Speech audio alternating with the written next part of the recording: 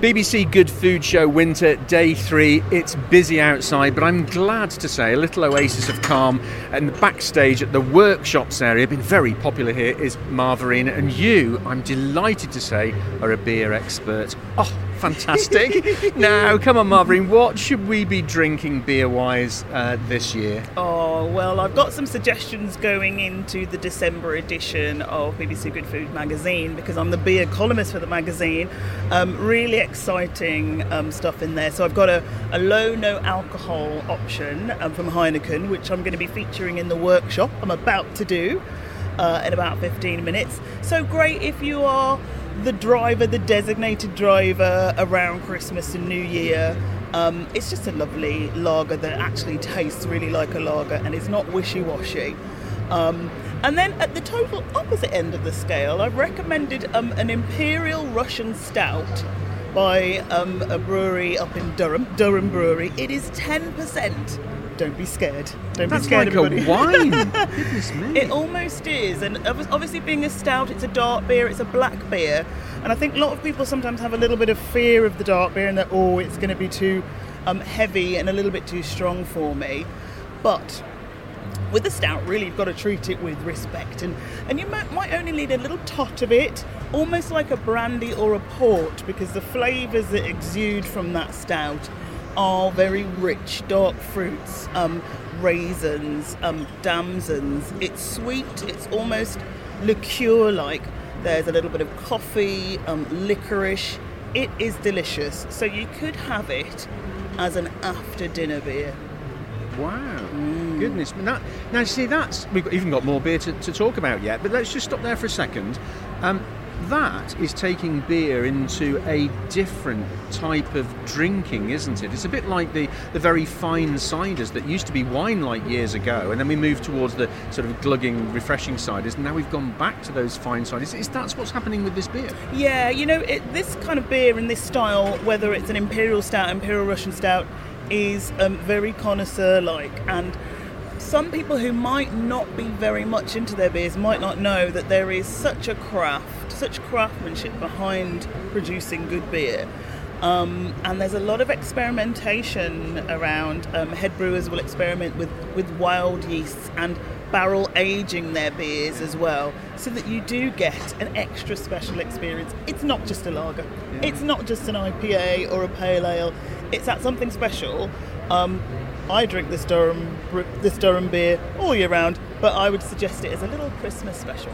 Yes, and at 10%, maybe just the odd bottle here. Absolutely, don't go crazy. Just before we finish on the low alcohol or no alcohol, haven't they come on in leaps and bounds over the last... I mean, you go back 15 years or more when the first ones came out, it was like liquid cardboard.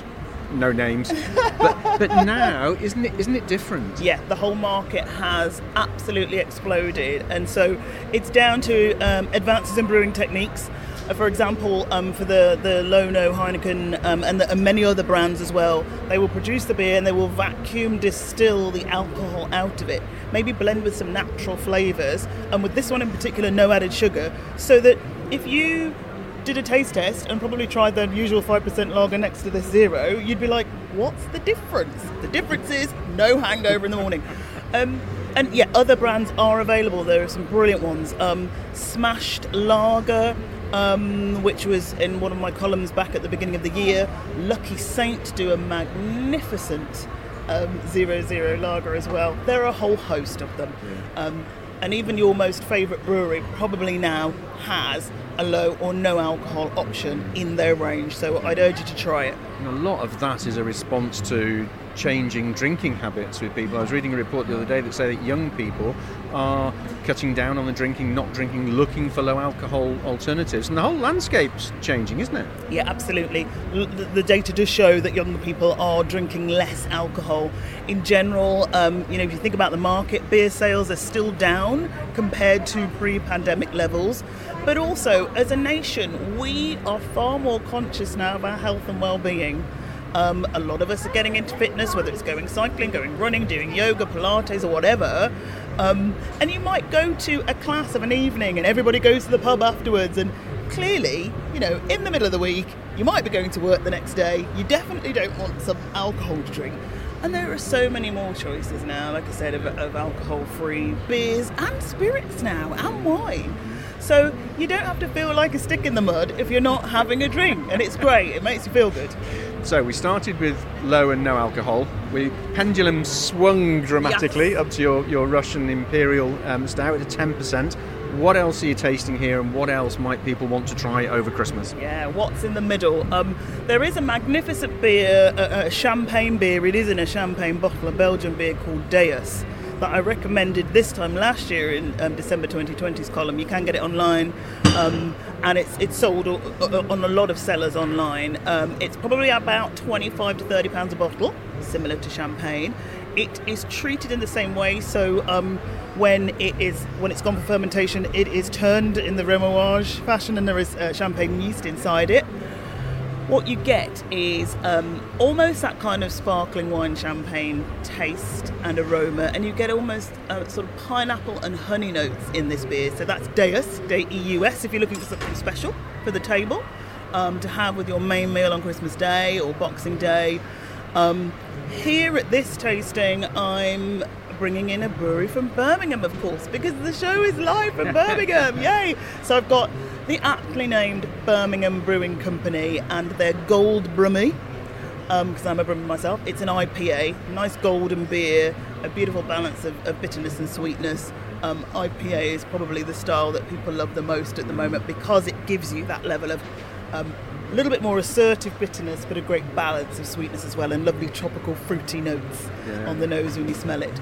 I also have in this tasting today a Christmas ale brewed by Shepherd Neame, which is the oldest brewery in the country, based in Kent.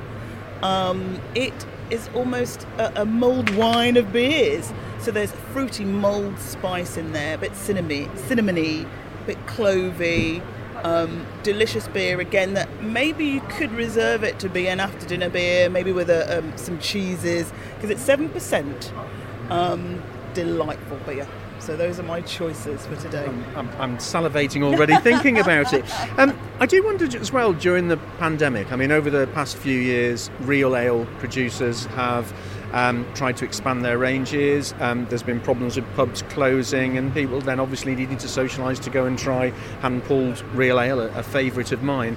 There seems to have been an explosion of craft breweries that are able to distribute in bottles and increasingly in cans. Whereas canned beer years ago, when I was this high, canned beer was the low end of the market, but now it's a premium end of the market. Absolutely. Canned beer is de rigueur.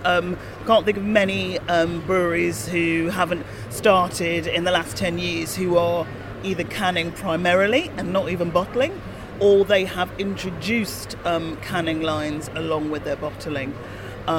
Because, there's so much more variety, even in terms of what you can do in decorating and labelling your can. There are some brilliant designs and some brilliant illustrators out there. But again, advances in technology have proven that the beer in the can just tastes magnificent, as good as in a bottle. So there's no difference in flavour at all. And I think in terms of, again, it being great to recycle because they're aluminium, that's really easy as well. And canning is it. So don't be afraid of getting a canned beer. A lot of microbrewers as well adapted really quickly in the pandemic, because as a lot of businesses had to, particularly if they were only making and selling cask beer and pubs closed, right? So they quickly implemented canning lines. They created online shops. I've heard of some stories where some breweries kind of hand-delivered beer to people. Or one of my friends, Miranda, who runs Duration Brewery with her husband in Norfolk near Kings Lynn, they drove and took their own deliveries all around the country to some of the grocery stores and off-licenses that were open, because the whole distribution system had almost stopped. So microbreweries and the owners, the founders, are passionate people. They love what they do, and they do it all for the drinker, to give us a great experience when we're having our drink. So, absolutely. Now I have to ask, how do you get to become the beer writer in Good Food magazine? Come on, what's the secret? Because if you're thinking of stepping down, I want your job. I'm very lucky. I mean, I got a call, I can't remember when, from Keith, the editor of BBC Good Food magazine, and he met me over a decade ago when I was hosting a beer tasting at a Mum Bloggers live event. I know, I took beer to a Mum Bloggers live event. It was fantastic. Brit Bubs, many years ago, and he remembered me from then. And I'm an accredited beer sommelier, so because of my passion for beer and because I was writing a blog about beer and appearing a lot on This Morning and Alan Titchmarsh show, kind of doing different live tastings. Keith said, well, we need to do beer, and who better to do it than you? Can we have your suggestions? And it all kind of made sense because a lot of breweries send me beer anyway.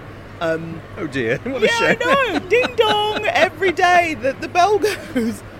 And there's a delivery driver going, another parcel for you. And so my husband's face lights up when he sees the boxes of beer lined up in our hallway. It's like, what are we going to open today? And that's because brewers want me to try their beer, to test their beer, for me to get a feel for them. Lots of new brands on the market now as well, asking me to do the same. So bringing Good Food readers my suggestions is an absolute joy. I bet that's not what you told your careers teacher at school, though, is it? Right, Maureen, what do you want to do for a living? Well, I want to taste beer. I think I wanted to be a teacher, and in the end, I do as well. I'm an academic as well. I teach as well. So yeah, I ended up doing that too. Well, some fabulous suggestions, Maureen. Absolutely delightful to meet you here, and you're going to be starting your workshop in a minute. I see there's we're asking for some water to be put out, weren't you? In between. Important to clean the palate as well with beer, I guess. Absolutely, yeah. So that then you can kind of get the very best flavour of each beer without the last one kind of interfering and still being in your taste buds. Just a little swill with some water will help. Fantastic. Great to catch up with you. And you. Thanks a lot.